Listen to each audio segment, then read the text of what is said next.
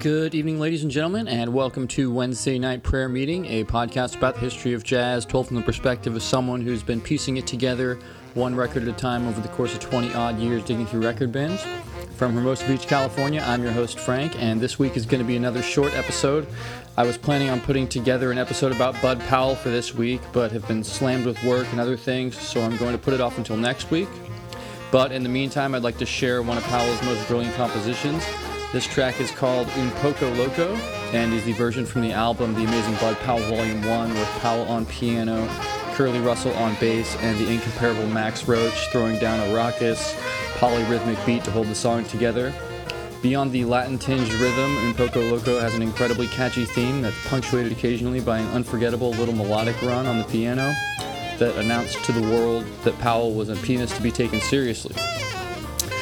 Thanks as always for listening. This is Un Poco Loco. I hope you enjoy and tune in next week for the full episode about the music of Bud Powell.